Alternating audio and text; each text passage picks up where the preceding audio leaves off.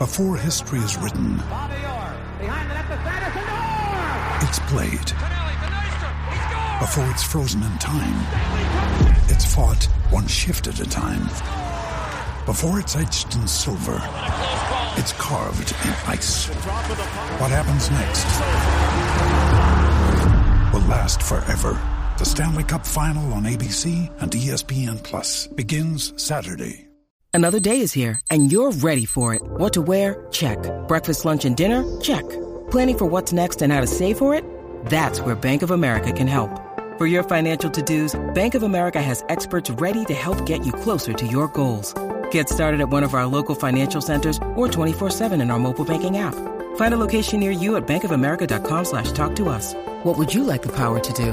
Mobile banking requires downloading the app and is only available for select devices. Message and data rates may apply. Bank of America N.A., member FDIC.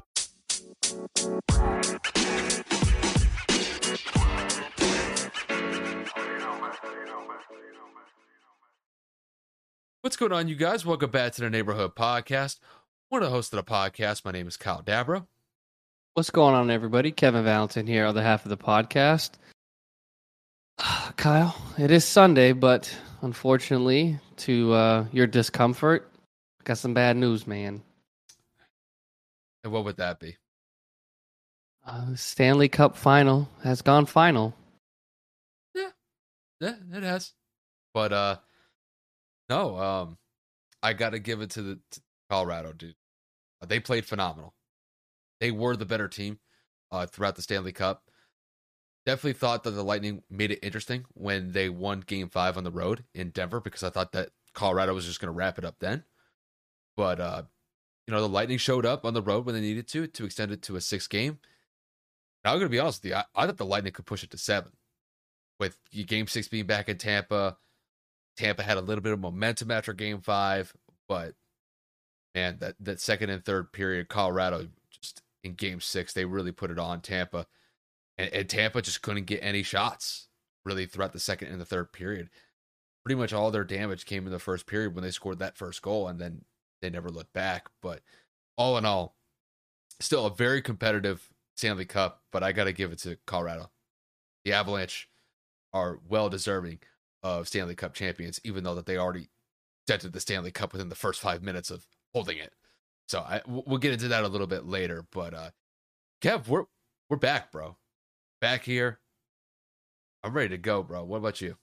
I'm hyped. I'm definitely over the moon to be back here. But, like I had said before, just excited to be back in the booth, man. Realistically, we missed, I missed last week, but with the vacations coming up, we're going to have to be doing this as often as we can. So without further ado, let's just get it started. We got a lot to talk about. Yeah, so, we'll talk about the Stanley Cup coming to an end with the Avalanche hoisting the Stanley Cup after beating the Lightning in 6 games. Ending a possible three-peat for Tampa with that win over the Lightning. We'll dive into that a little bit. After that, we're going to transition into some NBA topics. The NBA offseason is off and running, and we've got a lot of rumors to go over. We've possibly got Kyrie potentially going to the Lakers. We've got rumors of Kevin Durant possibly going to Portland with Damian Lillard and Nurkic chiming in on those rumors. Bradley Beal could be opting out of his contract with the Wizards, could potentially be re-upping on a massive max deal. And then we'll have some other NBA rumors to kind of round up that topic of discussion. And then we'll kick it over to baseball for a little bit. We're going to focus a little bit on the Yankees and the Astros. They just finished a 4-game series where both teams split that series 2-2 apiece. When you look at the Yankees and the Astros, they are both some of the best teams that the MLB has to offer. And we'll just talk about whether or not that we could see this matchup potentially take place in ALCS, the ALDS, or really in any sort of playoff format when we get to October. All in all, we got an action-packed episode for you guys, so let's not waste any more time. Let's dive into these topics. Kevin, I'm going to roll this one to you for the Stanley Cup segment. Yeah. So, like Kyle already alluded to, unfortunately, Tampa falls in 6 games to the Colorado Avalanche. The series looked a little bleak for Tampa, but they did manage to, regain some of their dignity and actually potentially force this to a Game 7, as Kyle had said just a few minutes ago. So, I mean, Kyle, what are your thoughts on the Stanley Cup as a whole in terms of how this series played out, and what do you think is next for the Lightning? Well, I got to give Colorado their props, and I got to give them respect because they were just the better team from beginning to end in this series. When I looked at the first two games that took place in Denver, it just seemed like Colorado had their skates underneath them, and it seemed like Tampa really struggled to go toe-to-toe with them in those first two road games. Maybe it was a factor of Colorado had over a week off before the first Stanley Cup game after they swept the Oilers in the Western Conference Finals. And the Lightning had to travel to Denver, where you're playing up at 5,000 feet. They were only playing on 3 days rest after they beat the Rangers in 6 games in the Eastern Conference Finals. It just seemed like Colorado was just a faster team. They made their plays a lot more effectively than what the Lightning were able to do. Even though the game 1 was relatively close, in game 2, Colorado put up a touchdown. They put up a touchdown and an extra point. And it seemed like even if the Lightning were to make this a series, it was really going to be an uphill battle for them to really get into the series and potentially take advantage of it. I mean, the Lightnings, they saved face in game 3. They definitely showed that they could go against Colorado and really score at will against them. But Colorado, to their credit, they went on the road game 4, and they were able to get a great overtime winner to push that to a 3-1 series lead. And I'm going to be honest with you. When I was looking at game 5 specifically, I thought the series was wrap. I thought that Colorado would waltz right back into their home ice and just throttle the Lightning. I thought that they would have won somewhere along the lines of like 4-2, just because Colorado has been scoring at will, not just in the Stanley Cup, but throughout the entire postseason. Scoring has not been that big of a deal for them just because they've been able to score so effectively, no matter who they played so far. But give Tampa credit. Tampa showed some resolve in game 5. They were able to get on the board relatively quickly, and it was a back and forth game. Colorado definitely made it an interesting one, but Andre Palat gets the go-ahead goal with about 5 minutes left in the third period, and Tampa leaves Denver in game 5 with a win. And I'm of the mindset going into game 6, Tampa's on home ice. They've got the momentum on their side. I was in the mindset that the Lightning were going to be able to win game 6 to force this series to a game 7. And early on, looking back at this game 6, the Lightning got off to a very good start. The Avalanche had a turnover in their own zone. I should say really deep in their own zone. And Stamkos was able to put it 5-hole underneath Colorado's goalie. They're up 1-0 within the first 4 minutes of the game. And I'm thinking momentum's just on their side. But give Colorado credit. Colorado was persistent the entire second and third period. And really the second period is where they blew the doors off against Tampa. They were able to get a great one-timer from Nathan MacKinnon that tied the game. And then when you look at the second goal that they scored, I'm trying to remember if I got the name right, I think it was Lankinen who got the go-ahead goal with a couple minutes left in the second period. And it was just their overall pace that really disrupted Tampa's rhythm, because outside of that first period by Tampa, Colorado pretty much owned the rest of the game. So like you look at the 2/3 of the game, Colorado was just playing phenomenal hockey, and it really showed with Tampa's ineffectiveness to even get shots on goal in the second and third period. There were large stretches where Tampa just couldn't get any good looks. And in the third period, with them down 2-1, they're on their home ice. They're trying to save face at that point. Colorado's defense was stifling. If I remember the amount of shots that Tampa scored in the amount of shots that Tampa got in the third period, it was somewhere only around like 3 or 4 shots. I mean, Tampa had some good looks that they could have taken advantage of. But overall, just Darcy Kuemper was solid in this game 6 win for the Avalanche. I thought overall, the Avalanche's defensive lines came up really stout here later in the game. And to me, that was a difference maker. And when I look at this series, it's like I said at the top, the Avalanche showed me that they have been the better team so far throughout this series, and they proved it in the biggest game possible with them winning the Stanley Cup. So I got to give the Avalanche all the credit in the world for them, stopping a potential three-peat with the Lightning. And, when I look at Tampa, it was a valiant effort. I think the fact that they were able to get this one to 6 games, I think that was a good mark of their resolve, even though that they struggled mightily throughout this series in certain points. To be able to force us to a game 6, I thought it gave them a good shot to potentially send this one to a game 7. But they just couldn't match what Colorado was presenting them, despite the fact that, Steven Stamkos, Andre Palat, Victor Hedman, Nikita Kucherov, all these guys have been just phenomenal throughout this playoff run for Tampa. It's just, overall, their defense is what let them down. They gave up way too many scoring opportunities for the Avalanche to take advantage of. And to me, that was a difference maker. At least if Tampa's defense saved face, they could have made this a really close series, made this possibly 7 games. But Colorado's offense was just firing on all cylinders throughout this series, as far as I'm concerned. And it really just put Tampa's defense in a bind, not just in game 6 specifically, but throughout the entire series. Really, Tampa's defense was just not solid through large stretches of this series. But look, Tampa, they went to 3 straight Stanley Cups. That's an impressive feat, and they were just a couple games away from potentially getting a three-peat. So I'm not going to say that the Lightning are going to be just dead in the water after this series. I think they have the pieces to retool and possibly get back to another Stanley Cup next season. I think they showed a lot of resolve, especially early on in the playoffs, where they were struggling against teams like Toronto. New York gave them a really good run in the Eastern Conference Finals, but despite that, Tampa was going toe-to-toe with these teams. It's just they finally went up against a team that just presented them too big of a challenge to overcome.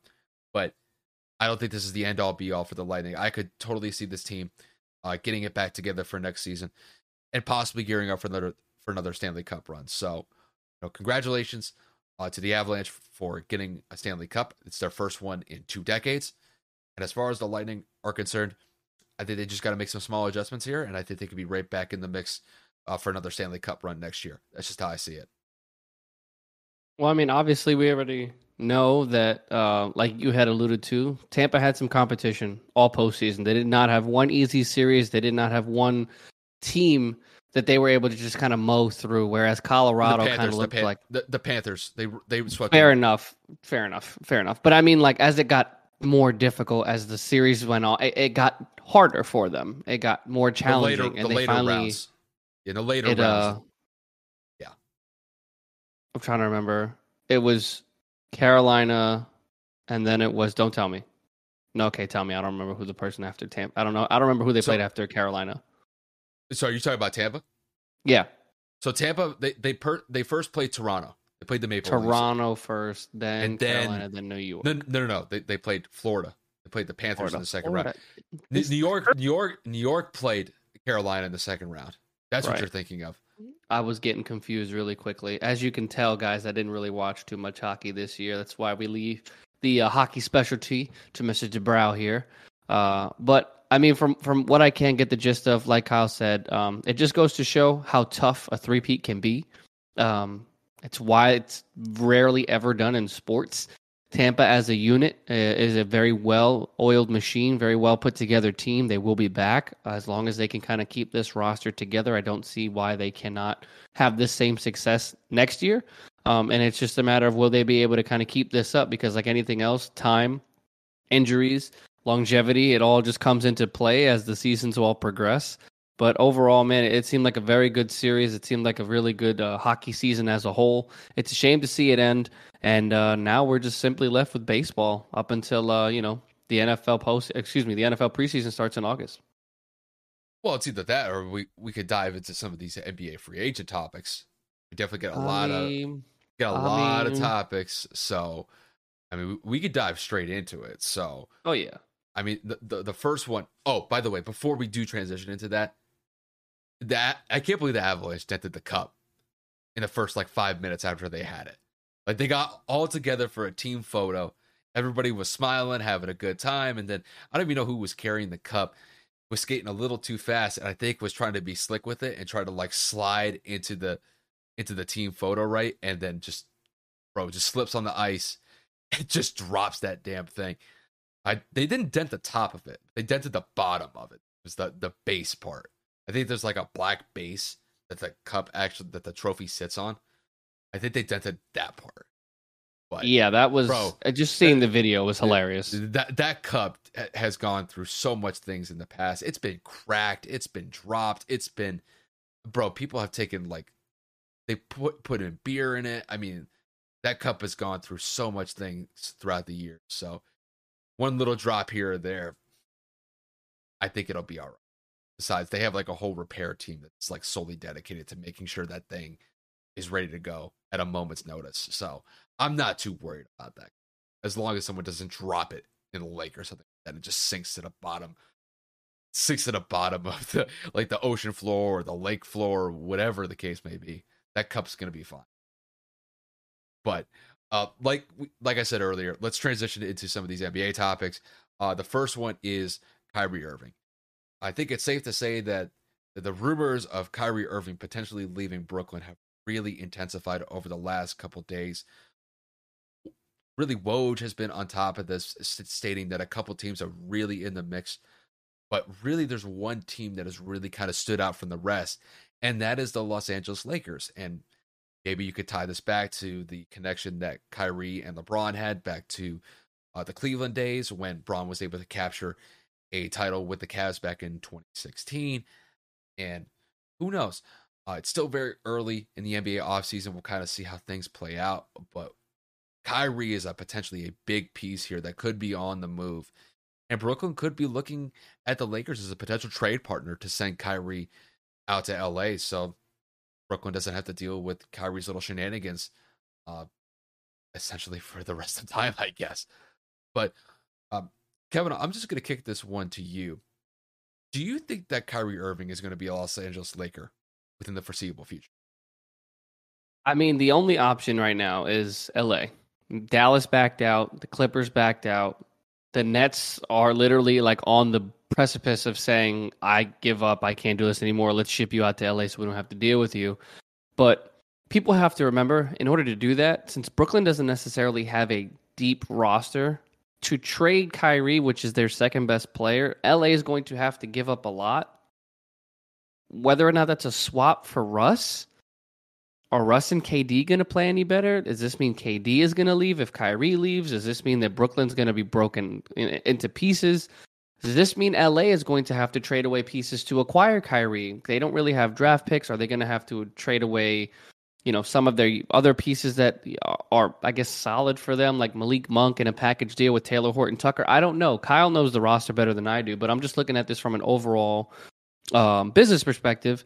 Yes, is Kyrie Irving one of the best players in the NBA? Absolutely. But you already have to worry about Bron's going into year 20. He has been injury-ridden the last couple of seasons. Unfortunately, Father Time has just caught up to him. I'm not saying he's injury-prone, but he's missed significant time, more so than he has in his career in the last 3 years since he's gotten to LA.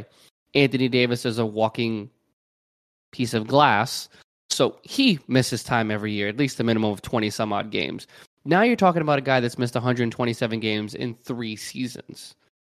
Do you really need another guy that you're going to have to pay upwards of 35 plus a year on this roster? Whether or not it's going to happen is irrelevant. I'm saying it from the perspective of, does it make sense?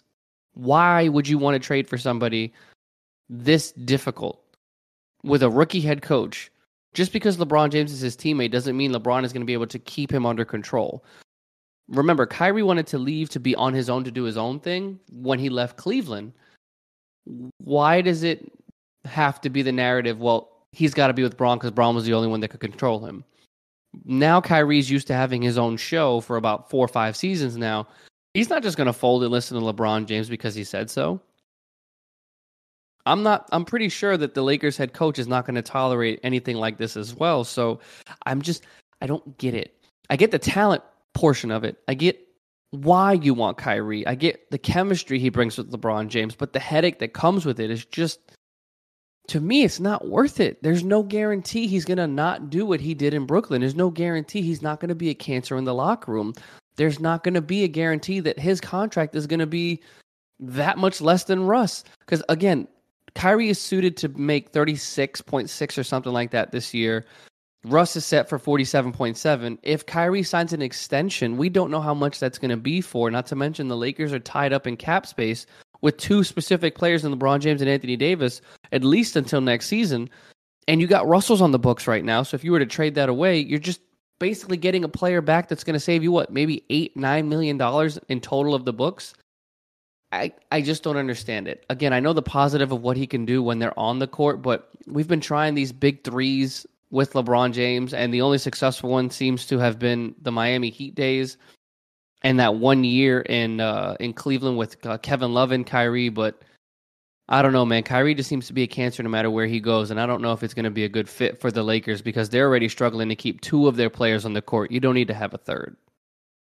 Well, to me, like, just to be fully transparent, as a Lakers fan, I mean, I'm skeptical of the idea of, Kyrie Irving coming into the fold. But if I were to look at this objectively, I were to look at Russell Westbrook versus Kyrie Irving, and I was just strictly talking basketball only, I would have to favor Kyrie Irving over Russell, simply just because Kyrie is a wizard. The guy has some of the best handles in NBA history, if not the best handles in NBA history. And when he's on the court, he could drop 35, 40 points consistently. And he's a great facilitator of the basketball. And if you were to pair Kyrie Irving alongside LeBron James and Anthony Davis, as long as everybody's healthy, and I say that with all emphasis pointed to that, they could make it work. However, with Kyrie's antics, you don't really know what you're going to get with him because you don't know if he's going to be available to work. So that's why I'm just super skeptical about this potential trade potentially going down. Look, the Lakers are in quite a bind here because LeBron's going into year 20. He's 38 years old. Like Kevin said, it seems like his body's finally breaking down. And not only that, you have an injury-prone AD who, like Kevin said, will probably miss at least a minimum of 25, if not 30 to 40 games a season. He just hasn't been able to be healthy really throughout his entire tenure with the Lakers outside of the 1 year that they won a title in the bubble. So tie that in with possibly adding Kyrie into the mix. Kyrie's had his own antics to deal with the last couple years. He missed half of the games during the regular season last year simply just because of the COVID restrictions that the NBA and New York City had. He could only play in road games, and then he was able to play in the playoff games. So that definitely kind of made a difference in the end. But when you miss half of the season, it leaves a detrimental effect on the team. Not only that, he's basically said it in the past where he's become very involved in local politics. He's missed games because of having meetings with local politicians or local activist groups.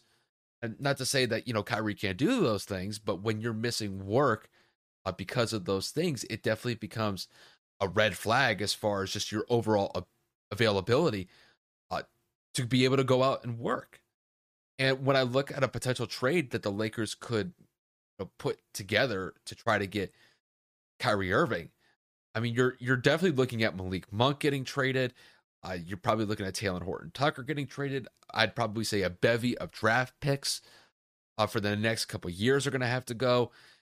Maybe you could get Kendrick Nunn off your books. I mean, you're looking at least 3 players and probably 3 to 4 draft picks that you would have to send to Brooklyn to make this deal work.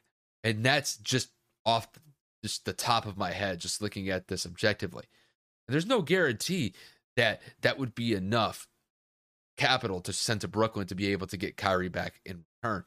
It just seems to me, when I look at this possibility going down, I think it would actually put the Lakers more in a hole just because I don't think it's going to work. And maybe, I guess if you were to look at this just like if it's a point guard swap for Kyrie and Russell Westbrook, I still think that the Lakers are going to have to give up some other pieces, like I just mentioned, with Kendrick Nunn, Taylor Horton Tucker, and maybe Malik Monk. So I don't really know if this is going to go down, but it really seems like there's a lot of momentum generating towards Kyrie possibly going to the Lakers.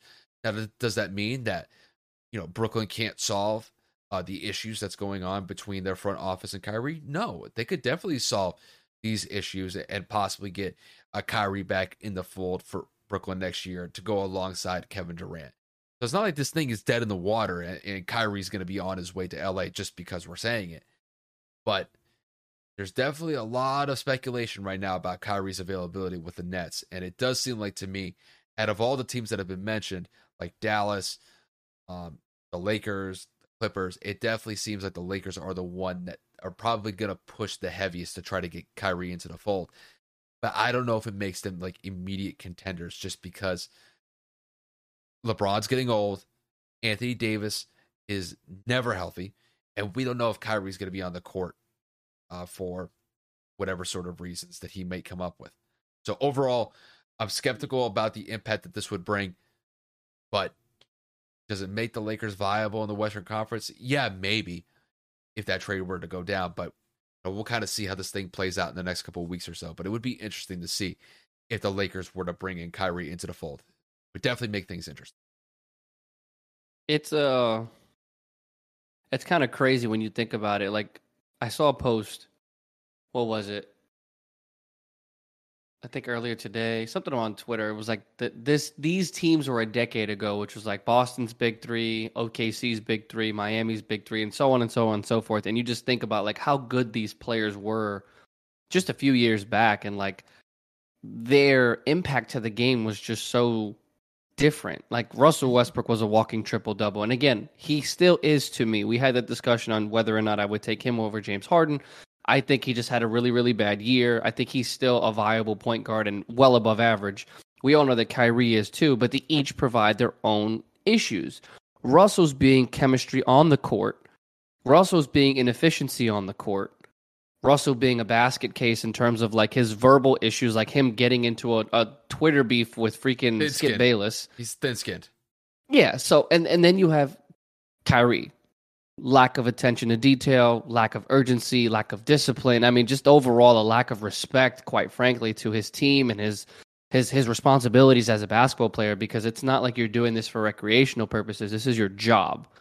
So each of them have their own issues respectively. And we're sitting here talking about who would be a better fit or who would end up being on this team when the season starts. And Kyrie is just...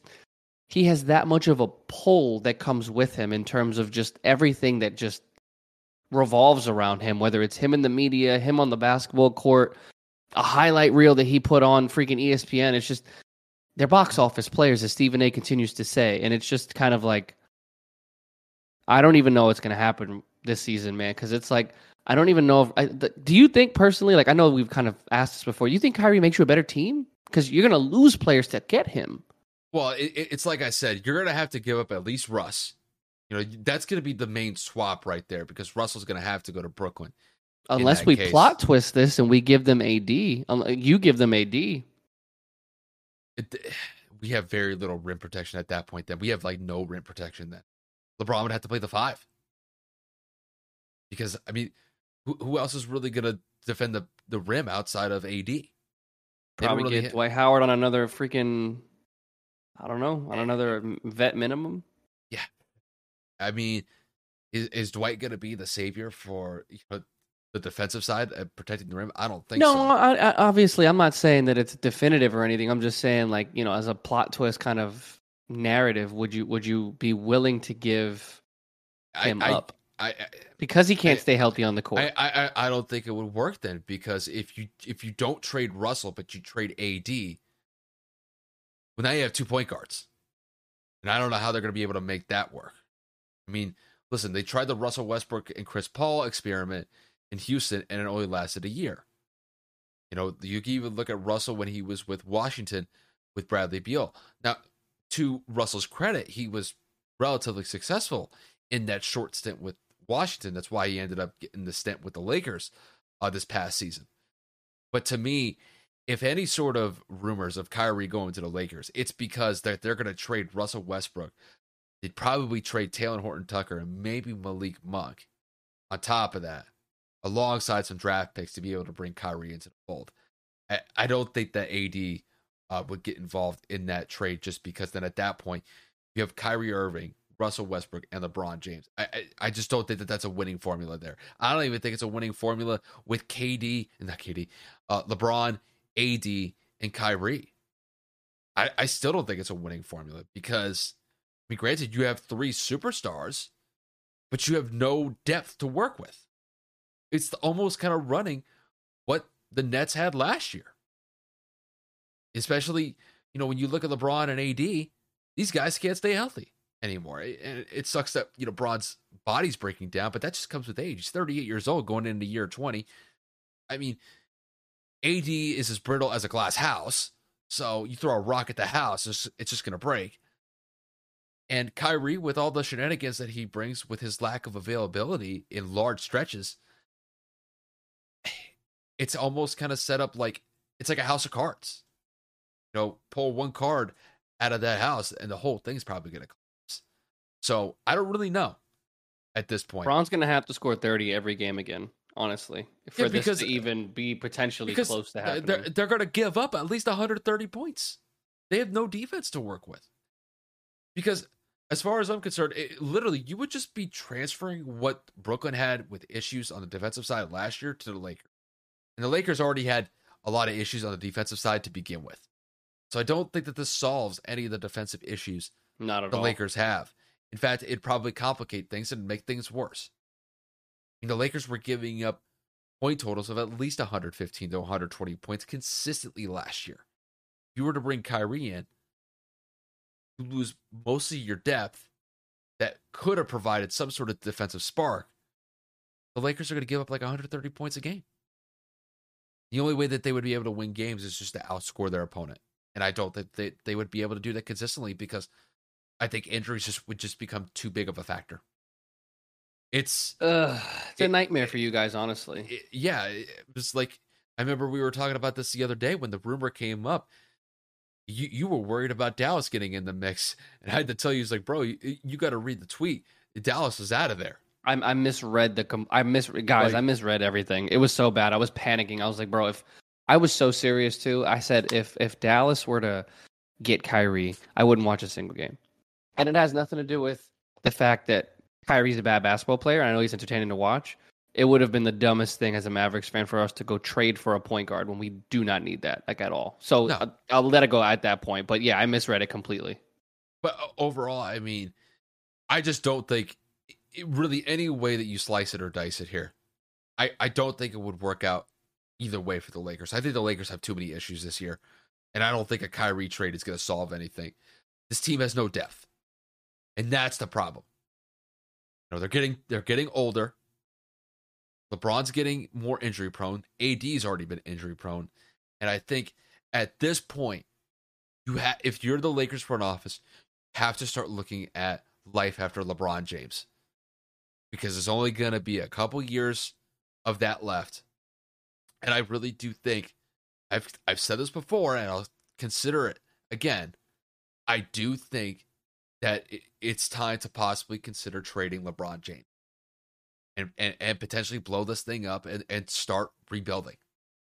I mean, you did draft or sign Scottie Pippen Jr. You guys had a solid 2 picks or something like that. But I think, and Sharif O'Neal. I think it's time that the Lakers start focusing on a rebuild, because I think it's getting to that point. I think their championship window with Bron is hanging on by a thread. I mean, you could honestly say that it's probably closed just because the Western Conference is just stacked from top to bottom. And I don't think that the Lakers have a roster that could be able to effectively compete against what the Western Conference offers.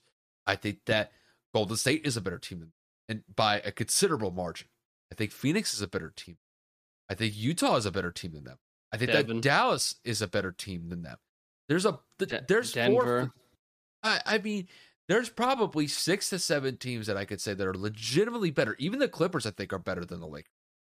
Yeah, Kawhi Leonard's just got cleared of all ACL limitations. So yeah, the Clippers look to be 100% back to healthy. Yeah, and I think the Clips are going to be right back in the mix. I just think that the Lakers are at the point where they know that the window is really closing fast with LeBron. They may have a year or two left, but I really think it's time to start consider to trading him.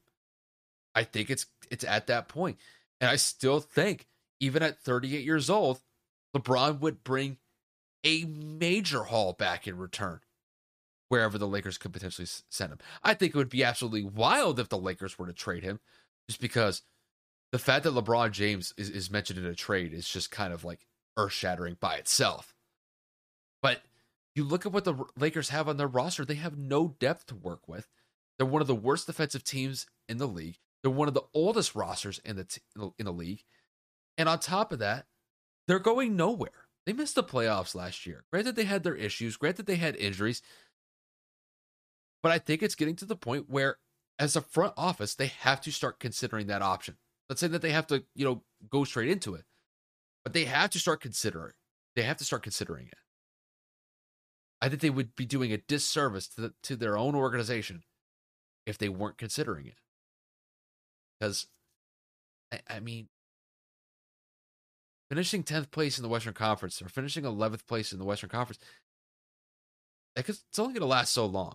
That was with LeBron. So, I mean, we'll see. We got a long way to go in this NBA offseason. We got a bunch of other topics to get to. So, let's transition to another team in the Western Conference that's getting involved in some pretty interesting rumors, and that is the Portland Trailblazers. So over the last couple days, Damian Lillard and Nurkic have been on social media posting about a possible Kevin Durant trade that would send Durant from Brooklyn to Portland. And you look at what Dame posted on his Instagram. He put a side-by-side, it was a photoshopped image of both Kevin Durant and Damian Lillard wearing Portland Trailblazers jerseys. Be very interesting to see if Portland was able to work out some sort of trade package. But I will say, just kind of looking generally through Portland's roster, it would be kind of tough for the Trailblazers to be able to pull that off. But Kevin, I'll kick this one to you. What do you make of all these rumors that have been circulating about Kevin Durant possibly going to the Portland Trailblazers to go alongside Damian Lillard? This is why I love NBA free agency. These rumors come out of nowhere. Players start posting things, whether that's them going and trying to recruit other players to come play with them. Front offices, Woj and Shams are just consistently reporting all these different rumors, and it's just so much fun. Now, this all started because Dame had posted that picture of him and Kevin Durant photoshopped together in Portland uniforms. And obviously Nurkic then, created one of his own or reposted it or whatever the situation was. And I think it would be interesting to have Kevin and Dame on the same team. Now, the issue is what they're going to have to give up to get Kevin Durant, who is arguably a top 3 player in the NBA, depending on who you ask. Some would say top 2 when healthy, of course. But it's just, the point is, the roster that Portland has, I don't see Brooklyn just simply saying, you know what, we'll take shitty players and some draft picks because we're going to just break this down and kick the tires. And all of this is speculation if Kyrie gets traded, because Kevin has said, with everything going on with Kyrie, he's got to keep his options open this offseason too. So we're kind of just playing this by ear as it goes along throughout the postseason. So guys, none of this is for sure. There is no official report that said this was happening. It's just players are starting to post things, so we're kind of trying to read between the lines and obviously just imagine what it would be like. I don't necessarily know if they would win. You're now joining a stacked Western Conference. Dame has been injured the last couple of seasons. Kevin Durant's got a lot of miles on him as well, but still showed he can average 30. Now, outside of those 2 players, it's just going to be like Brooklyn all over again. Can they defend? Can they score when those 2 are off the floor? Do they have depth? Will Kevin Durant be willing to play with Chauncey Billups as his head coach? I don't know. I mean, and the only potential players that I see on this roster are Anthony Simmons, Josh Hart, and Nurkic. Now, I'm not going to sit here and say that there is no talent with Joe Ingles, and we know what he can provide. Obviously, we know that Nasir Little had a couple of 30 balls and so on and so forth. They have, I didn't even realize they had Eric Bledsoe too. So they have some people on this, some veterans, and they also have, of course, I'm looking at Justice Winslow, who is a complete bust as far as I'm concerned, being drafted a top 10 or top whatever he was to Miami. But anyway. They have spotty players. They have potential players. But again, the only good players I would see that would have to get packaged for KD would have to be Simmons, would have to be Hart, would have to be Nurkic, and then picks, because Kevin Durant, like Kyle said about LeBron James, being traded is an earth-shattering report, an earth-shattering possibility. So if you empty the roster just to bring in KD and play with Dame, you're doing the same thing that he's got in Brooklyn right now. And that's just, I don't know if that's going to work out, especially because, as we alluded to just a few moments ago, the Clippers are reloaded. Denver's going to be reloaded. Dallas is coming back stronger. Obviously, we got Phoenix, who is the number 1 seeded team in the Western Conference. The Warriors are the defending champs, and the list just goes on. The Western Conference is just a tight-knit, just a very, very competitive conference right now. And to just subtract 3 or 4 players in picks to throw somebody on a team that's already struggled as is, just doesn't really make sense to me. Would it be cool to see Dame and KD pair up? I mean, yeah, they'd probably squeak at the 8th seed, maybe the 7th seed, just because of the two of them together. But if one of them goes down, or if, they're not getting along, or if they can't score and those two are off the floor, or if their defense is bad like Brooklyn's, I don't necessarily know how this is going to handle itself as the season progresses. One of the cool rumors? Yeah. Interesting? Yeah. Possible? I don't think so. It really depends on where Brooklyn is from a front office perspective. Because if they're of the mindset that Kyrie Irving and Kevin Durant are just not happy with the general direction that the team is headed in, there could be a real possibility that Brooklyn could look at this situation where it's like, you know what? We may have to blow this thing up. And if that were the case, I'm speaking just on that hypothetical, I think Portland could actually make somewhat of a compelling trade package for Kevin, just because I think that Brooklyn would just try to, clear the books of KD and Kyrie at that point, and then just bring in some role players with the roster that they have assembled right now in a potential trade package that Portland would send to them, and give Kevin Durant another crack at another team to possibly win a title with. Do I put a lot of faith into that? Not necessarily. I can't rule it out just because of the possibility existing, but it's like a 5% chance. Now, still, like for me personally, I still think it's an interesting story to go over, because when I look at just the possible matchup of Kevin Durant and Damian Lillard being on the same team together, I think that would be the jolt that Portland needs. Portland has always been one of those, I would say, like they're on the cusp of being a really good team in the Western Conference. It's just, they just can't find ways to get into, a situation where they're playing in a Western Conference Finals, where they're playing in an NBA Finals, where they're potentially playing for an NBA championship. And to Dame's credit, he's going to play this thing out in Portland. He could have left. He could have found a more rosy situation in a different town or a different city, but he's remained loyal to Portland, and I definitely have to respect that with him. And I do think that, him putting the picture of him and KD next to each other, with Kevin Durant being in a Trailblazers jersey, I think that's just him going out and trying to make a recruiting pitch effort to possibly, get Kevin to possibly think of the idea of, going out to the West Coast, playing in Portland, and trying to get it done out there. I think that would definitely be cool. And I think that if Brooklyn was in a situation where they actually wanted to trade Kevin, just because I think that Kevin in that instance would probably force Brooklyn's hand to where he'd want to get out of there, I could see Portland trying to make a trade package with, like Kevin said, maybe Eric Bledsoe, Nurkic, Josh Hart, maybe Nasir Little and Anthony. I mean, Portland would really have to kind of to dump their roster to go after Kevin.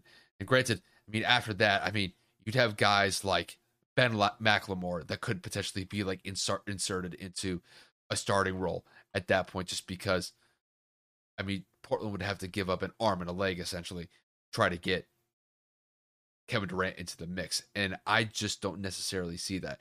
I think the idea of Kevin joining Portland would be a very interesting one, just because I think it would give Portland that push to be a really competitive team in the Western Conference.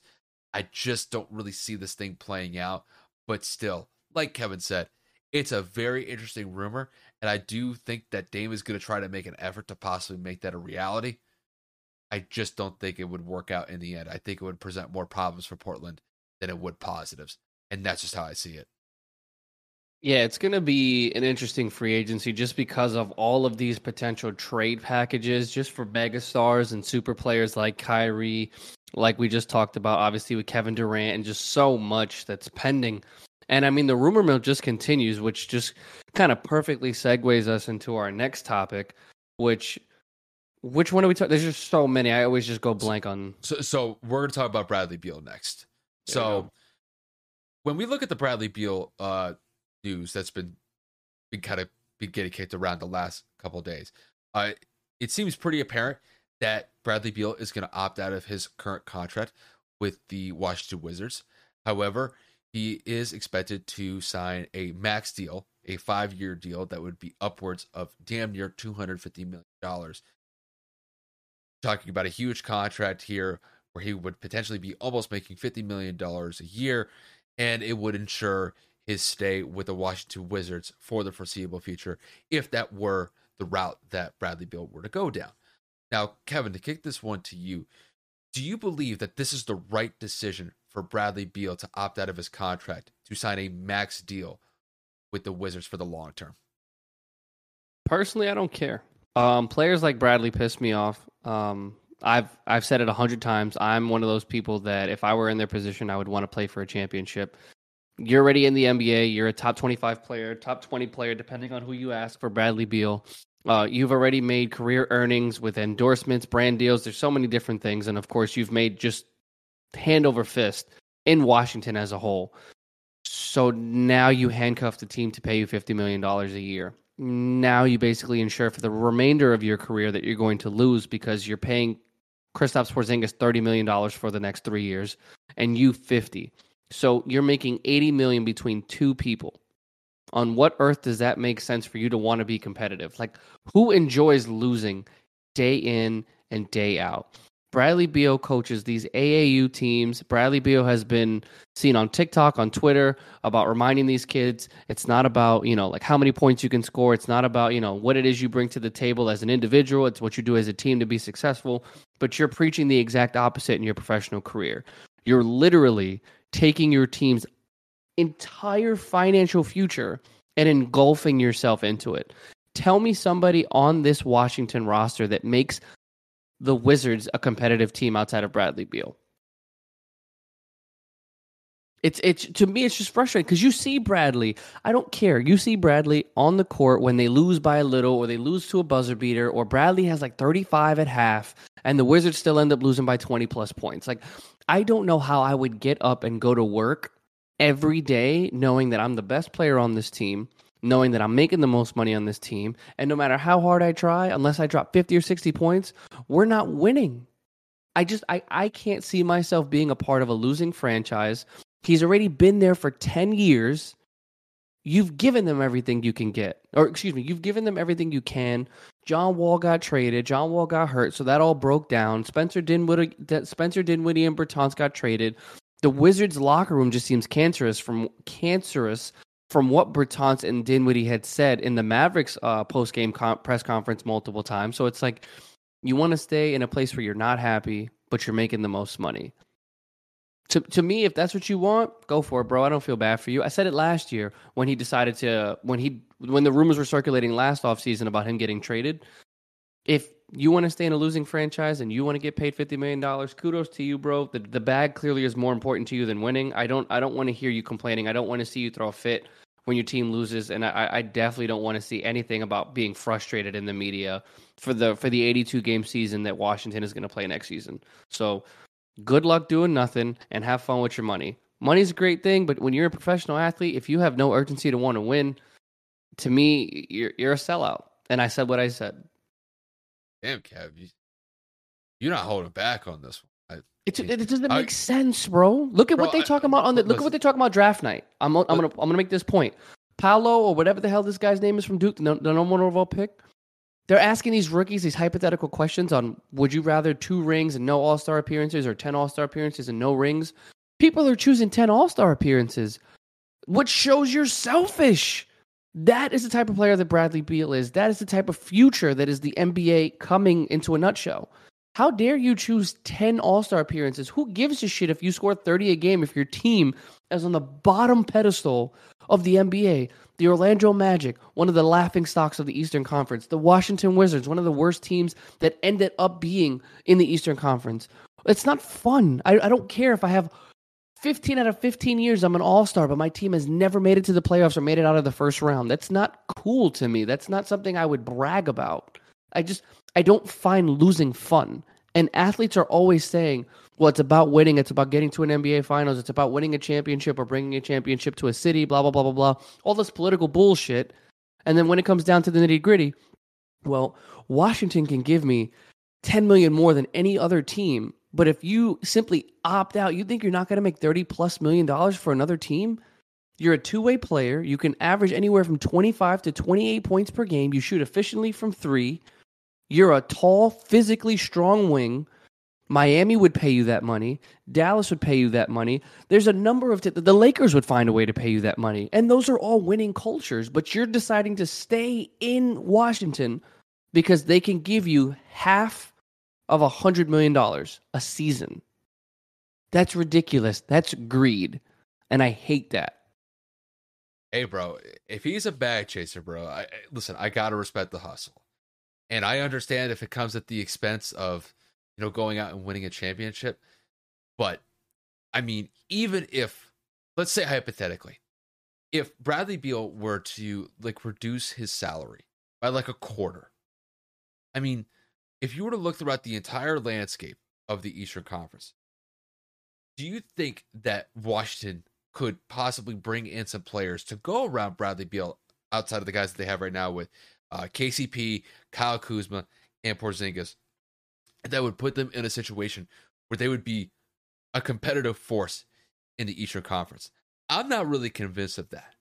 Now, granted, they have Rui Hachimura, they have Danny Advia, the guy that they drafted a couple years ago, but outside of that, they don't really have a lot to work with. And even if they were to bring in somebody, let's say they trade for somebody halfway through the season that could potentially shake up the roster, I don't think that Washington's going to go anywhere. I mean, they finished 35-47 last year. They were one of the worst teams in the Eastern Conference last year for a reason. Now, granted, Bradley did get hurt. He had season-ending wrist surgery. So, I imagine he's still recovering from that. He's going to go into this year with hopefully 100% health.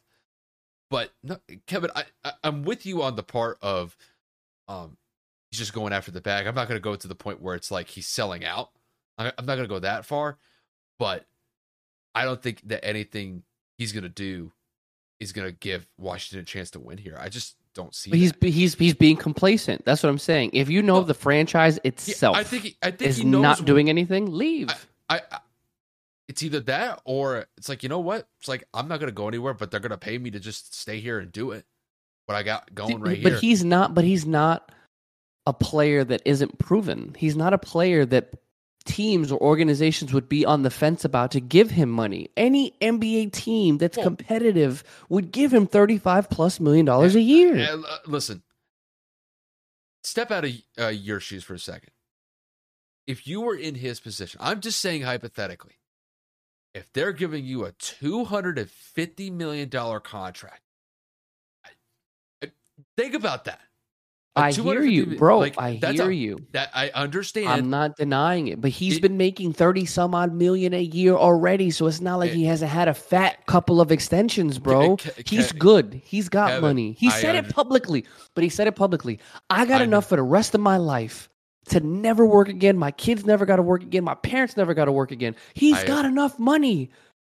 You're really sitting here, but you're selling out for an extra $10 million. No, you think about it, bro. He's already a bajillionaire.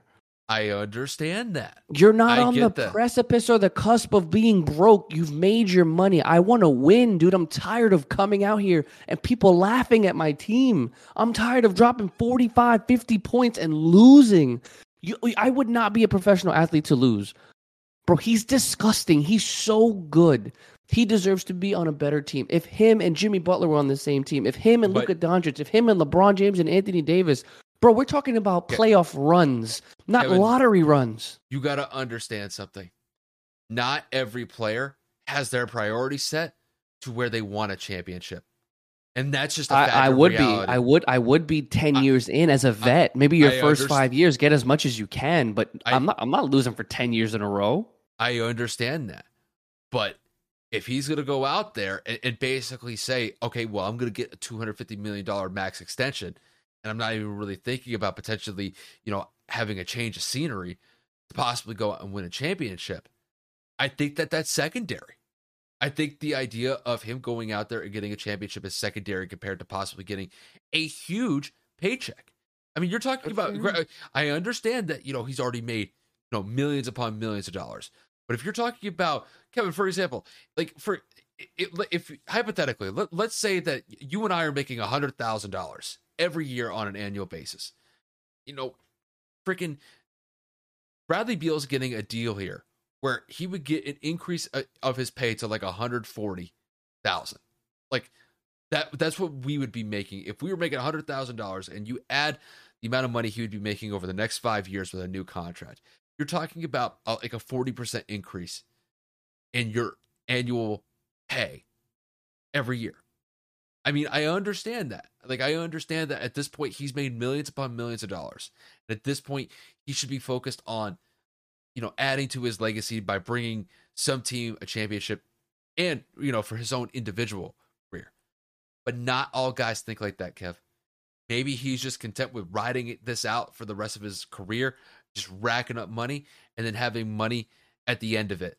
I think some of these guys would instantly take $100 million or $200 million or $250 million in Bradley's case than a chip.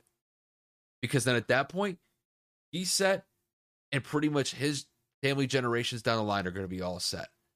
And I understand that it comes at the expense of being a champion and being a part of a championship team. But when he could walk away from the game and essentially know that his family and his kids' family and their kids' families are set for pretty much generational wealth, it's tough. But I understand it. I get it. It's just, I think that championship part with him, I think that is a secondary priority of his, because that's what this contract extension tells me. It doesn't tell me that he's interested in getting a championship. Like I said, I don't want to hear him complain once, bro. Not once. I don't give a shit if they have an NBA record turnover day. I don't care if they lose by 100 points. I better see Bradley Beal at every post-game press conference like this.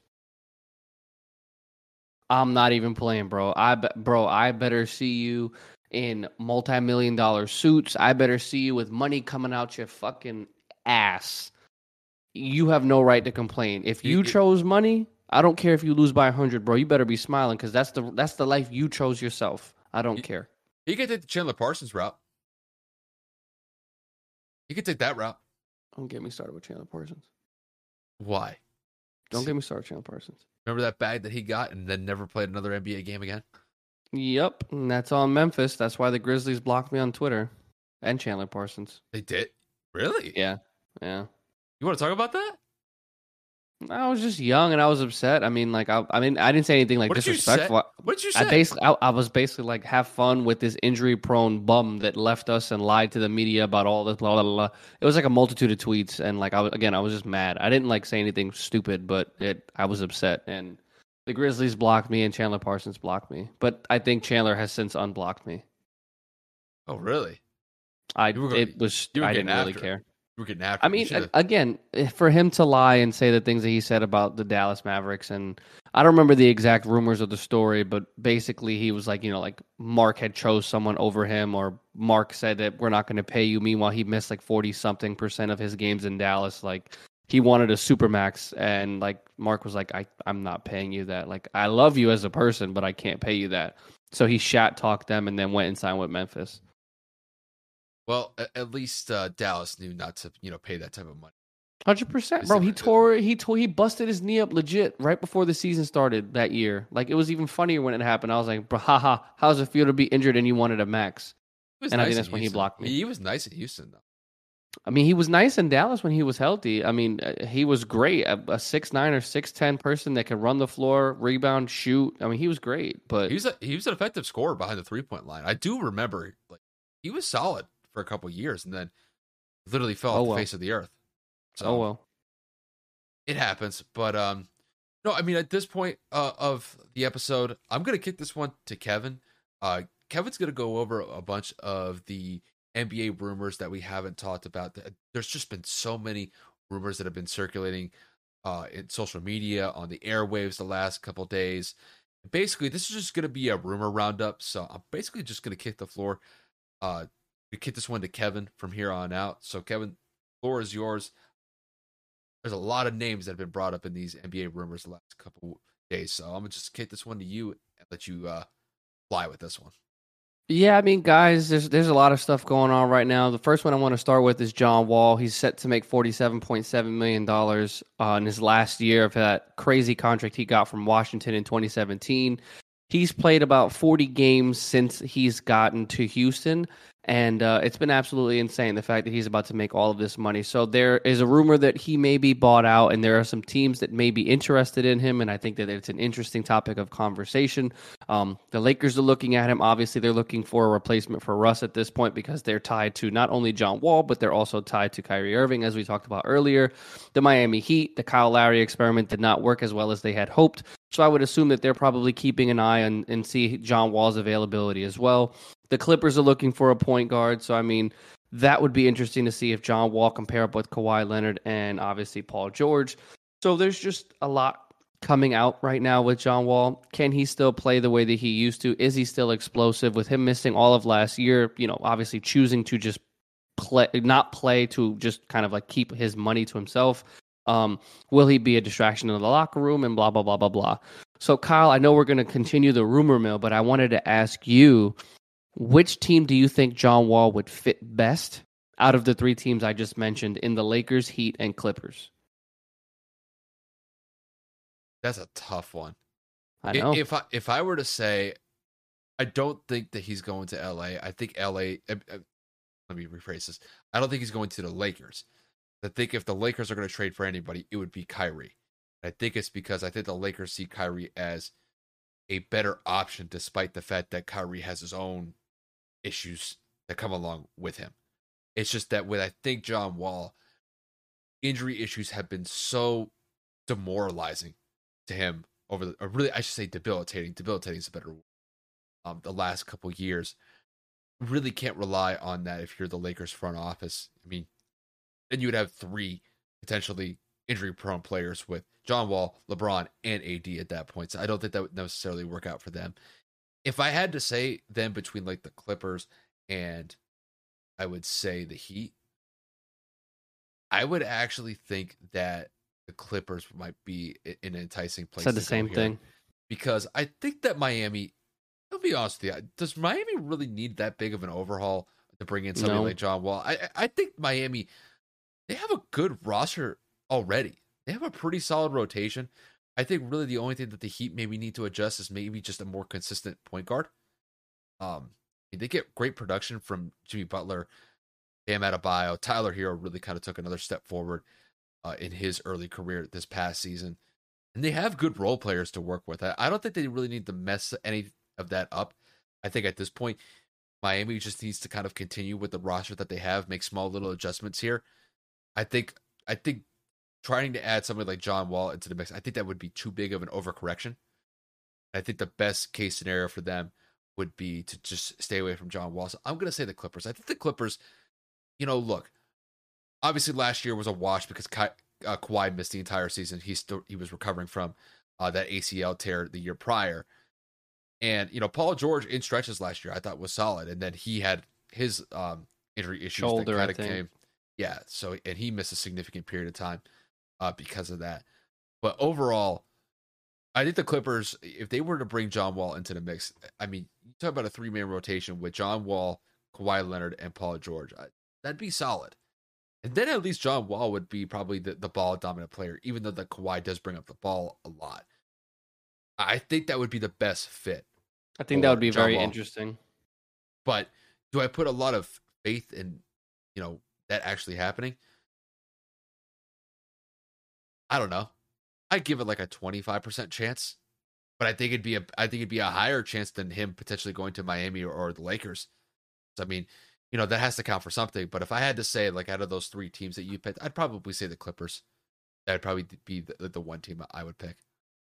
Yeah, I agree completely. And now, obviously, moving on to the next, rumor mill. The New York Knicks, they're kind of wrapped around a couple of different rumors right now. First and foremost being they had created cap space, alleviating Kemba Walker's contract, trading away their first-round pick to acquire 3 future first-round picks through the next couple of seasons to make room for Jalen Brunson. There are links tied to Rick Brunson, which is Jalen's father, who was just hired to the coaching staff of the Knicks to further entice him to come play for New York. And they're looking to offer him upwards of $25 million a season. Now, as a Mavericks fan, I look at this and I say that's kind of funny because the rumors from Woj and a lot of Dallas beat reporters are reporting that once free agency opens, the deal is almost done. It's just a matter of, how much. The Knicks made all these moves to try to acquire him, including a coaching staff hire that made me laugh. Like, I know Rick played for the Knicks, if I'm not mistaken, at some point in his career.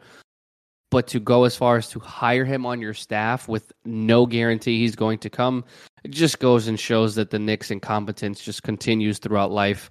And they just continue to be an embarrassment. And then the next rumor for the Knicks is going to be DeJounte Murray has been linked to a couple of reports that he could be moved this offseason, and they're looking to acquire, and by the Spurs are looking to acquire a multitude of first-round picks, which would be anywhere upwards of 2 to 3 first-round picks, which of course the Knicks just happen to have right now, along with a multitude of other teams, including the Thunder.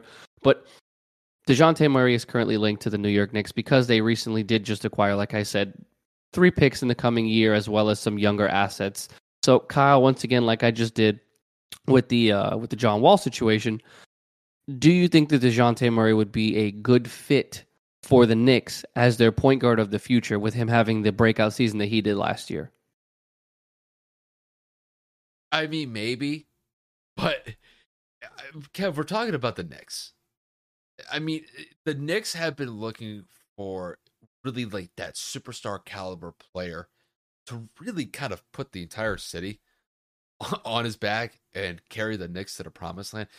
Do I think that Murray would be the guy that would, be the spark that gets the Knicks there?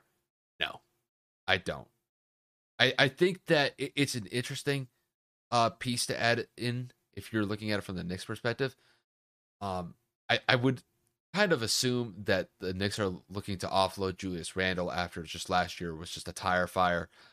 Kevin and I had a lot of high hopes for the Knicks after they finished in the 4th seed, not this past season, but the season prior, with the rotation that they had with RJ Barrett, Julius Randle, and those boys. And then last year, it was just an utter disgrace with the Knicks. So, I mean, kind of like a return to form as far as I'm concerned with the Knicks and their ineptitude. And do I think that like DeJounte Murray would be the guy that would make life better for the Knicks? I mean, maybe to get them back into the playoff mix, but like as like a 7th or an 8th seed, I don't see the Knicks, adding him into the fold and saying, oh yeah, like this is like a top 3 team in the Eastern Conference. I think that the Celtics are a better team. I think that Milwaukee's a better team. I think that Miami's a better team. I think there's a litany of other teams in the conference that I think are miles better than what the Knicks currently have on the roster, even if they were to add Murray into the fold. So, I mean, if you're the Knicks, I mean, you're basically at the point where you're going to blow up a certain part of the roster anyway. So at this point, I don't think they're really going to lose anything if they were to trade for him. But I think the overall result is, I think it's just going to be more of the same. And it's not to discredit what Murray's done in his career. He's still relatively young, and he's still got a long way to go for the rest of his NBA career. So I think that the sky's the limit when it comes to him. It's just that I don't think it's going to materialize in anything championship worthy for the Knicks. That's just kind of how I see it. Yeah, I'm definitely not looking at it from a championship perspective. I'm looking at it just for the fact of he's young, right? Yeah. He's gotten better every single year he's been in the league. Last year, he averaged 21, 8, and 9 with 2 steals a game, shooting 46% from the field. Now, that would take the ball dominance away from RJ Barrett so he can rely solely on focusing on creating shots for himself and not others, and then being able to play off the ball, and of course putting some effort on additional effort on the defensive side, because we all know that RJ Barrett is emerging as a great wing defender. Not one of the best, but he's gotten a lot better, and he showed a lot of promise guarding one of the better players. He's improving. He's been that focal point on the defensive side to say, I'll guard the best player on the other team, which is, again, that's a big step for someone, I think, who just turned 21 or 22. So you pair him with Obi Toppin, Emmanuel Quickley off the bench, both of them showing a lot of promise when given the right minutes. If Cam Reddish can be given some time. Well, Obi Toppin, when given time, he had a couple of 30-point games. He had a 40-point game. I'm just saying he has potential. So I'm not, like you said, I don't see anything about championship. But in terms of either play-in or for an 8th seed, I see the Knicks getting back in because DeJounte Murray can take this team and say, I can bring the ball up. I don't need to score 30, but I can give you 15 or 20 points on any given night. I can rebound the basketball effectively. I play good defense at the point guard position. He's an all-star from last year. Now, albeit he was a reserve that was called in because of injury, but rightfully so, almost averaging a triple-double in San Antonio when they weren't exactly a good team this year. I think if they can keep the younger core together, like I said, the rumor is just draft picks. I'm not hearing anything about players right now. San Antonio's not going anywhere in terms of in the Western Conference. We've already talked about that. If you insert him and RJ, that's a very solid, defensive, efficient backcourt. RJ's developing, and then you have DeJounte Murray developing. They're growing. They're going to grow in a market like New York. All you need to get them is a scoring wing because Obi Toppin's a high flyer. You have Mitchell Robinson guarding the paint, a great rim protector and a good rebounder. And you just keep D Rose off the bench. You know, nothing crazy. He gives you his 10, 15 points a game. The Knicks can find a way. I'm holding out hope because I think that Murray to the Knicks makes sense. Yeah, and I understand where you're coming from. It's just, I just don't know how competitive they're going to be. Because, I mean, last year was a tire fire. You know, granted, they're going to have to make an adjustment. And maybe this is just a scenario of last year where, you know, the Knicks are going through growing pains. Especially because a lot of these guys are in their early 20s and they're still kind of figuring it out. So, I mean, they still have Fournier too. How do I forget that? I mean, we'll still look. They still have a long way to go as far as I'm concerned. I mean, to me, like, let's say just, I mean, if we're looking at this really positively here, for like, you know, long-term future, 4 or 5 years out from now, you know, we'll kind of know what it's going to be like for the Knicks. We'll see whether or not that RJ continues to develop on this trajectory. Emmanuel Quickley, Mitchell Robinson. They were to add in Murray into the mix. I mean, maybe 4 or 5 years down the line, maybe you could see somewhere the Knicks are like a competitive force, a consistent competitive force in the Eastern Conference.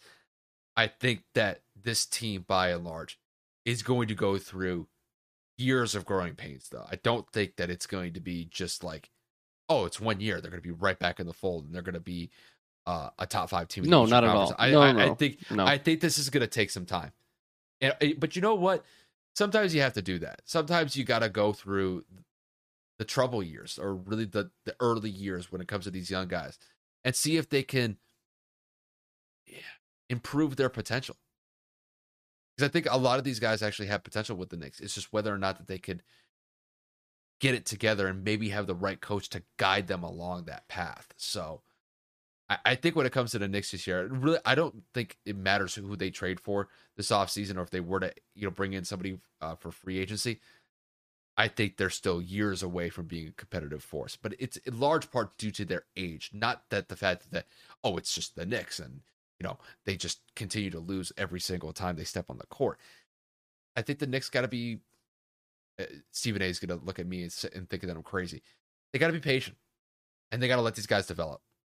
That takes time. No, I agree completely. But that's what happens when you got to build a team up for the bottom. You got to go through those struggle years. It's just that New York has been going through those struggle years for like 50 years. So, unfortunately, wrapping this up, just because there's just so many rumors. We'll be here all night. It's already almost 1:30 in the morning. The last rumor is more of a positive one, and that is Golden State. Bob Myers and their front office has announced publicly that they're looking to bring back pretty much the entire roster, which includes the presence of Gary Payton II, Kevon Looney, Andrew Wiggins, Jordan Poole, and Otto Porter Jr., which hypothetically could put them well over a $500 million total roster spend. Kyle, I'm only asking you because we think very similarly in this case.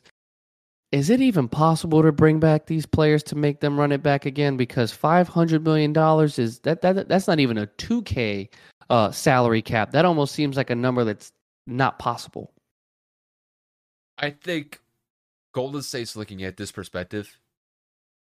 They believe, and this is just my opinion on this, I think they see they have a window. And they're going to maximize this bitch as much as possible. Because look at it. Steph's getting into his mid-30s. Clay's getting into his 30s. Draymond's getting into his 30s.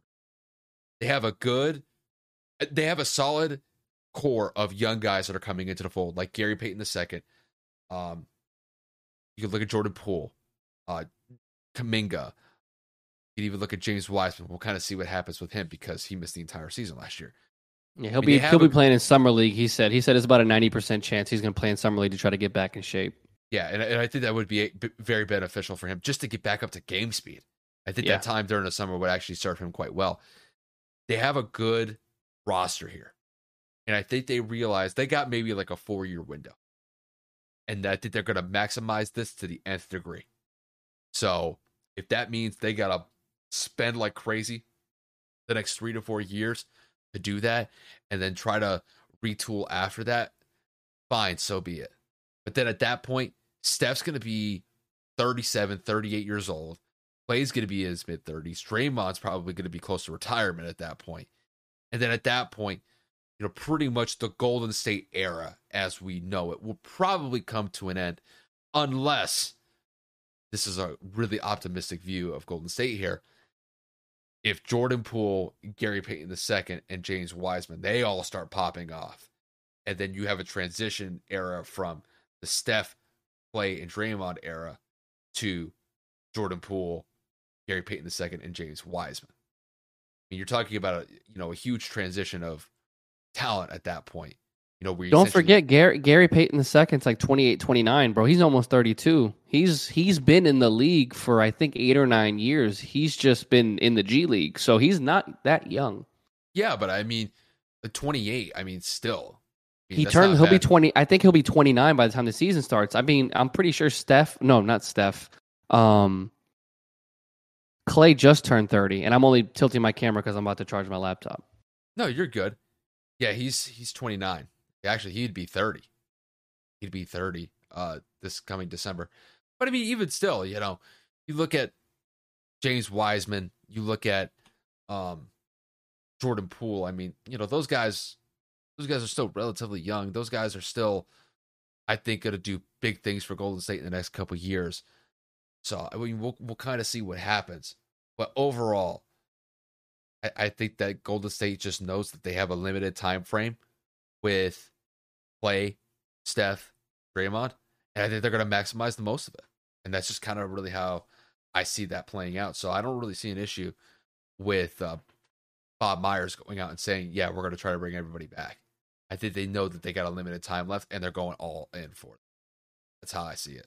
I definitely think players are going to have to take a pay cut. Like Clay, and I think Steph, and I think Draymond are all going to have to look at each other and say, if we want more hardware, we got to take less money to bring everybody back, because we all know Jordan Poole, if he is a restricted free agent, he's going to get offers, and Golden State will have the opportunity to match. Andrew Wiggins is straight out of free agent. If these people get offers because they just won a championship to ride high, they have their hardware already at a younger age. So if they were to bag chase now, they've won early in their career. So this is why I think that Bob Myers and that front office are going to have to make some pretty tough decisions on what they're going to do and what they can offer, because let's be honest, if they want to stay in Golden State, they're not making max contract money. Like Andrew Wiggins making $30+ million a year, that's not happening again. Jordan Poole is going to be looking for upwards of $20 to $25 million a year because he's been doing this in Golden State and he had his best career year. And we all know that Gary Payton's finally looking to get paid because he's been on two-way deals his whole career. We know that Kevon Looney's looking to get paid because he's been that key focal rebounder and that guy inside for the last 5-6 years. So everybody's due up for a payday. Otto Porter Jr. probably is going to be that one to say, I'll sign for a lot less because he had his max contract when he was in Washington, and obviously he got traded around ever since then. But everybody else, I'm looking at saying, damn, they're young as shit. There's true possibilities for teams to come in and say, hey, we'll give you $30 million. Hey, we'll give you your $27 million. Come play over here. You know what I'm saying? Like, these younger players are susceptible for temptation because they already have that piece of hardware. They might not be as guided as Steph and the rest of them because they're like, well, we got our max contracts and we have 4 rings and we're going to be in the Hall of Fame already. Like, I'll take a pay cut, but if y'all don't want to stay, I'm going to keep my money. So I think this is a lot harder than people are originally anticipating with Bob Myers. I think Jordan Poole is going to leave. I would agree with that. I think Jordan might jump out because they need Andrew more than they need Jordan right now because Andrew plays both sides. It's just, which one do you think has more upside, Andrew or Jordan? Now, Jordan is younger, but I think Andrew is kind of finally coming into a solid role. Finally. I think Andrew's more valuable because he plays defense. Jordan Poole, as good as he is, we've talked about it. We've raved about him. He is legitimately a cone. He's like James Harden out there, like early Houston James Harden type of defense. Yeah, he does that. Let me try to see if I can poke the ball out. If I can't, you already passed me. Like, there have been multiple screenshots, slow-mos, zoom-in motions of like how he plays in transition on the defensive side. It's atrocious. And Steph looks at him like, and Steph's not the greatest defender either. So when your Hall of Fame point guard is looking at you saying, "Yo, you got to give me more than that," I don't know. We'll see, but I mean, look, I don't think Golden State's going anywhere. I think they'll be fine. But if they're able to bring back a large portion of this roster going into next year, are we looking at a possible repeat here, Kevin? Another back-to-back, potentially. Yeah, maybe. Well, just depends on whether or not they could stay healthy. Hey, plot twist. What if KD says the next chapter of my life is to go back to the last novel? God. I'd laugh so hard. I'd lose all respect. Round two? I'd lose all respect for him. You remember to go backwards? Remember all the snake things that people said about KD for going out there the first time? I didn't care about the first time. I get why everybody said that, but I'm saying if you were to go back again after leaving to try to prove a point and play with somebody else, knowing that he could have just continued to win in Golden State, you're going to look like an idiot because you left to do it on your own and you're crawling back. That's like crawling back to your ex. I get that. I think Kevin had more interesting things in mind. I think he was trying to, set up some things post basketball, or at least set some, business deals up when he was in New York. So, I mean, I understand where Kevin was coming from, but I think it would be hysterical if we went back. That I just find that hysterical. Who knows? I mean, maybe LeBron goes there. LeBron's even said that he would love to play in Golden State. So, who knows? I mean, we'll kind of see how it unfolds, but I mean, that'll pretty much wrap up all the NBA topics. I mean, we had a lot to go over there, so we'll get that out of the way, and we'll transition to our last segment of the episode, which is going to be focused on baseball, and it is going to be on the Yankees and the Astros. So the Yankees and the Astros just finished up a 4-game series. I mean, you look at the Yankees and the Astros, I mean, these are two of the best teams in not only the American League, but in all of baseball. The Yankees have been absolutely on fire this season. They are the best team in baseball just based off of their winning percentage. They were the first team to 50 wins.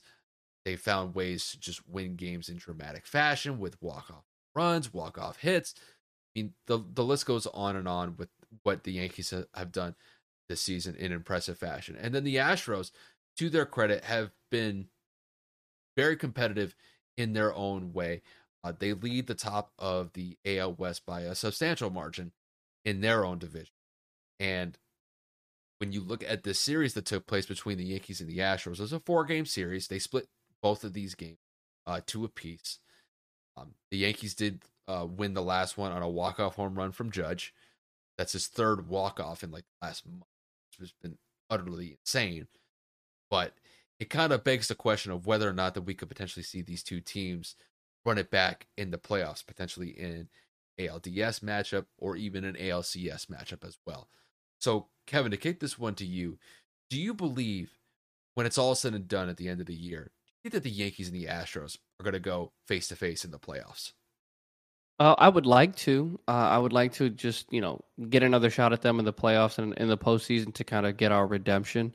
I think that we're 2 of the best teams, like Kyle alluded to, in the playoff in all of baseball. We all know that their pitching staff is great. We all know that that they got some great hitters that are still on that team. I mean, for God's sake, we got no hit the other day, also in one of those 2 losses, so that kind of sucked.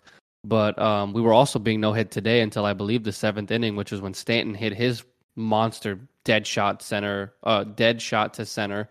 So I mean, the pitching staff to Houston is probably their strongest asset. And then obviously Justin Verlander came back and he just did Justin Verlander things. And he's basically Nolan Ryan. The man's like almost 40 years old, pitching like he's basically in his 20s. It's absolutely ridiculous.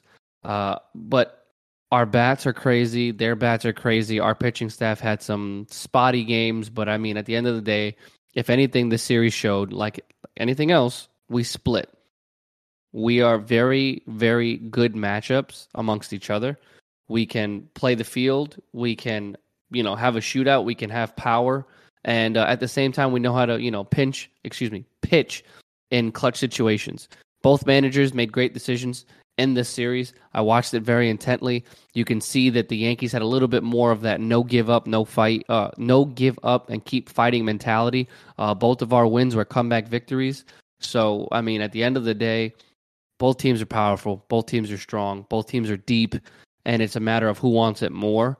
With it being a 4-game series at this point now coming to the summertime, which is the middle of the season, I would definitely say that this is a matchup to keep our eye on. I would definitely say to just kind of circle our calendars for that next matchup. And if it does come, when it comes, it's going to be important. We know that there's animosity between both teams. We know that there's history in the playoffs between both teams. And it's just a matter of, like I said, who wants it more. But this series definitely did not disappoint. Very, very entertaining. And I look forward to if it is an ALCS with a bid to go to the World Series on the line. I mean, when I look at this series as it's pertaining to what it could be come around October, I think this would be a fantastic matchup. Just looking at the standings right now, I mean, let's go to each team's respective divisions. I mean, the Yankees are in first place by 11 games.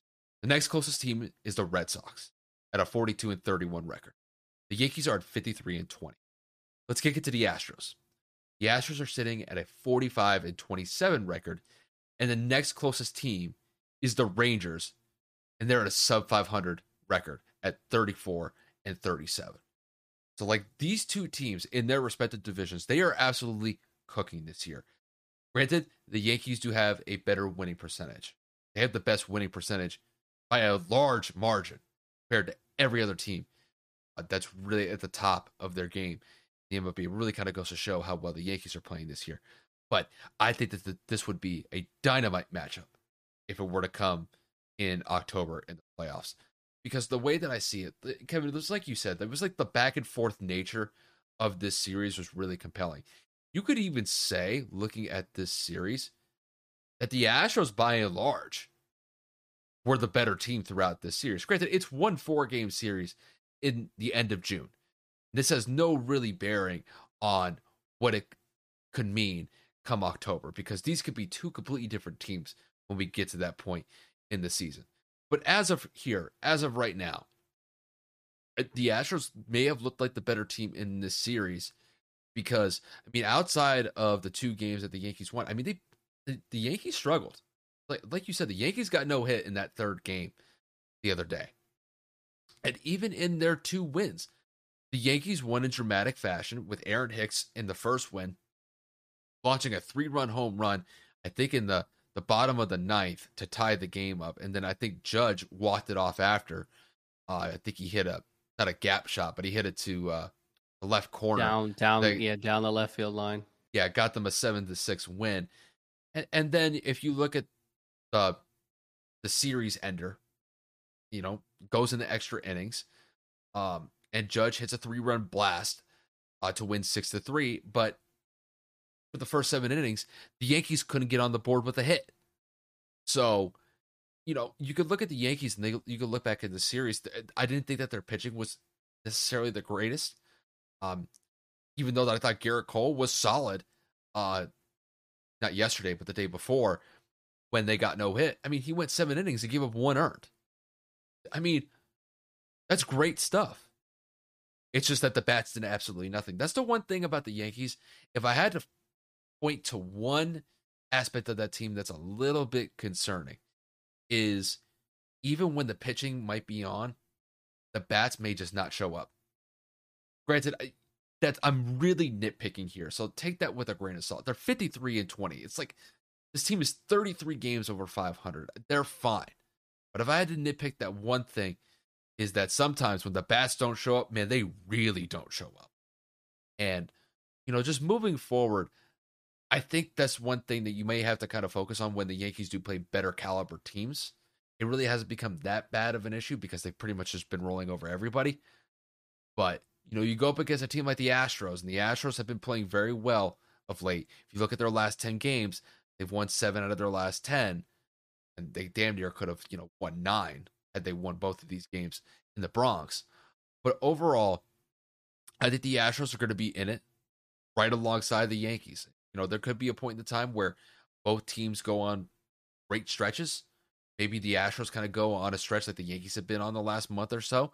And maybe the Yankees take a step back and they finally cool off from the hot start that they've been on. But I think overall, I think both teams are set on a collision course to meet in the playoffs. It just depends on whether or not it's going to be in the ALDS or in the ALCS. But I think when I look at these 2 teams specifically, I think they're the best teams in the AL.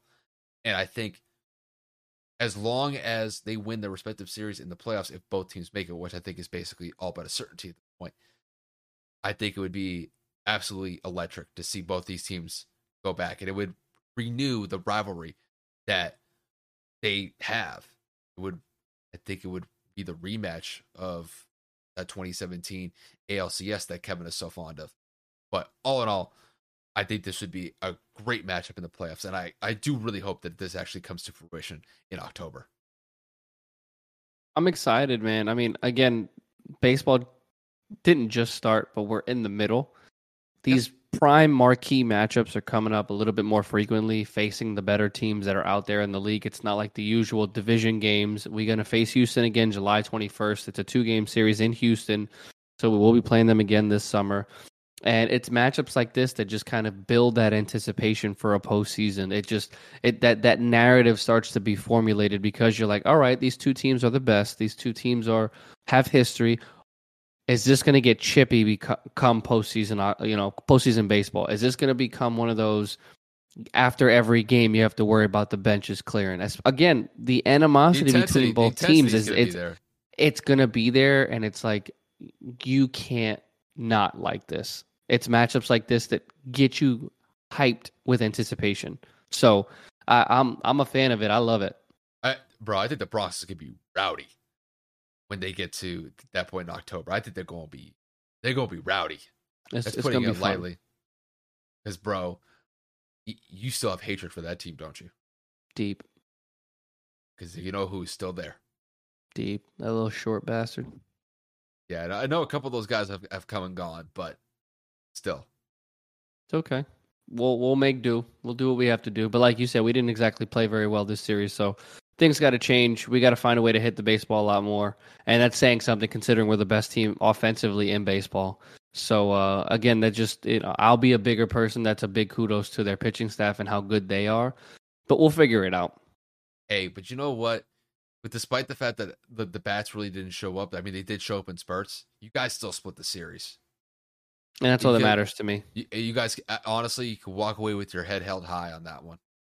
I'd take that one and run. So, facts. But with that said, you guys, that pretty much wraps up all the topics. I know we had a lot to get to in this episode. It had been a week since we recorded our last episode. It was just good to get back to the booth and just do what we always do. So, once again, I mean, just thank you guys, for tuning in, whether you guys were listening on YouTube or the audio platforms like Spotify and Apple Podcasts. We definitely appreciate you tuning in. Like Kevin said, our episodes are going to get a little bit more sporadic just because we are hitting that summertime part of the year where Kevin and I are just going to be going on our own respective vacations, doing stuff outside of the podcast. So things may become a little bit more sporadic, but really once we get through the month of July, as we start transitioning back into the football season, towards the late part of July going into August, that will be a more consistent schedule for us both, and we will definitely be on a more routine schedule when we get to that point. It's just you're gonna have to kind of bear with us for the next month or so. So typically this is kind of a down time anyway for sports now that basketball's wrapped up, the Stanley Cup just wrapped up. It's basically just going to be mostly baseball, NBA talk, especially when it comes to free agency in the offseason. And then we're going to be gearing up for football pretty soon because training camp's going to start in about a month from now. So we're going to just try to work through this next month, the best that we can. Hopefully you guys stick with us and you support us for the next month or so. But definitely appreciate you guys tuning in. And despite the fact that we may be a little bit more inconsistent with our episodes coming up. But Kevin, the floor is yours on this one. You can take us on home with this one. Yeah, well, like Kyle said, everybody needs a vacation. Kyle's got a couple of things he's got to take care of this summer. I got to go see my godson. I actually leave on Thursday, so this time next week, or should I say this time next week, I'll still be in Pennsylvania. So Sunday episode's probably going to be a no-go next week, probably going to be more of a Monday record. Kyle and I are going to try to record this Wednesday, but I know that I have some obligations to take care of before I actually leave with my parents and my family. So we're going to make do with what we have. But again, just bear with us. Like Kyle said, the both of us have been working hard on our personal lives, being consistent as much as we can here at the podcast. So maybe 2 or 3 weeks of kind of on and off, maybe one episode a week, but we're going to do our best to give you guys what we can, even if it's just uploading a couple of TikToks here and again. But overall, we're just super thankful for the people that have been here from day one. And, we just look forward to continue to make content throughout the rest of the year. Yeah. So, and, it's just that part of the year, definitely see a downturn in just overall sport activities, but we're going to try to stick with it as much as we can. It's going to be a lot of baseball for the next, before we are diving into some football topics. And I know there's going to be a lot of NBA free agency conversations that we're going to have throughout the summertime. So we'll definitely throw in a couple episodes. Yeah, just like we said, just try to bear with us as best as we can. We're going to try to make it as best as we can for the first season. But with that said, once again, just thank you guys for tuning in, supporting the podcast as you have. See you guys later. Today is working for me. Do you believe that for yourself? Hey, I'm Pastor Julie, and I want to empower you through encouragement. Inviting you to my podcast, Big Truth Encouragement, where I unpack living a faith-filled life. I created my podcast for the ladies, but gentlemen, you'll gain something too. So I invite you to listen to Big Truth Encouragement on Electricast and any platform where you listen to your podcast. Electricast. Hi, I'm Mark. And I'm Peter. We're the founders of Electricast Media, bringing you great podcasts like Nightmare Road Stories, Tech Talk Revolution, and bodacious minds. Electricast networks include Ruby for female empowerment, the Best Business Network, and GPN for geopolitics. We built this company to create community and amplify diverse voices, and we really appreciate your support. So, keep listening to Electricast podcasts and hear the culture. Electricast.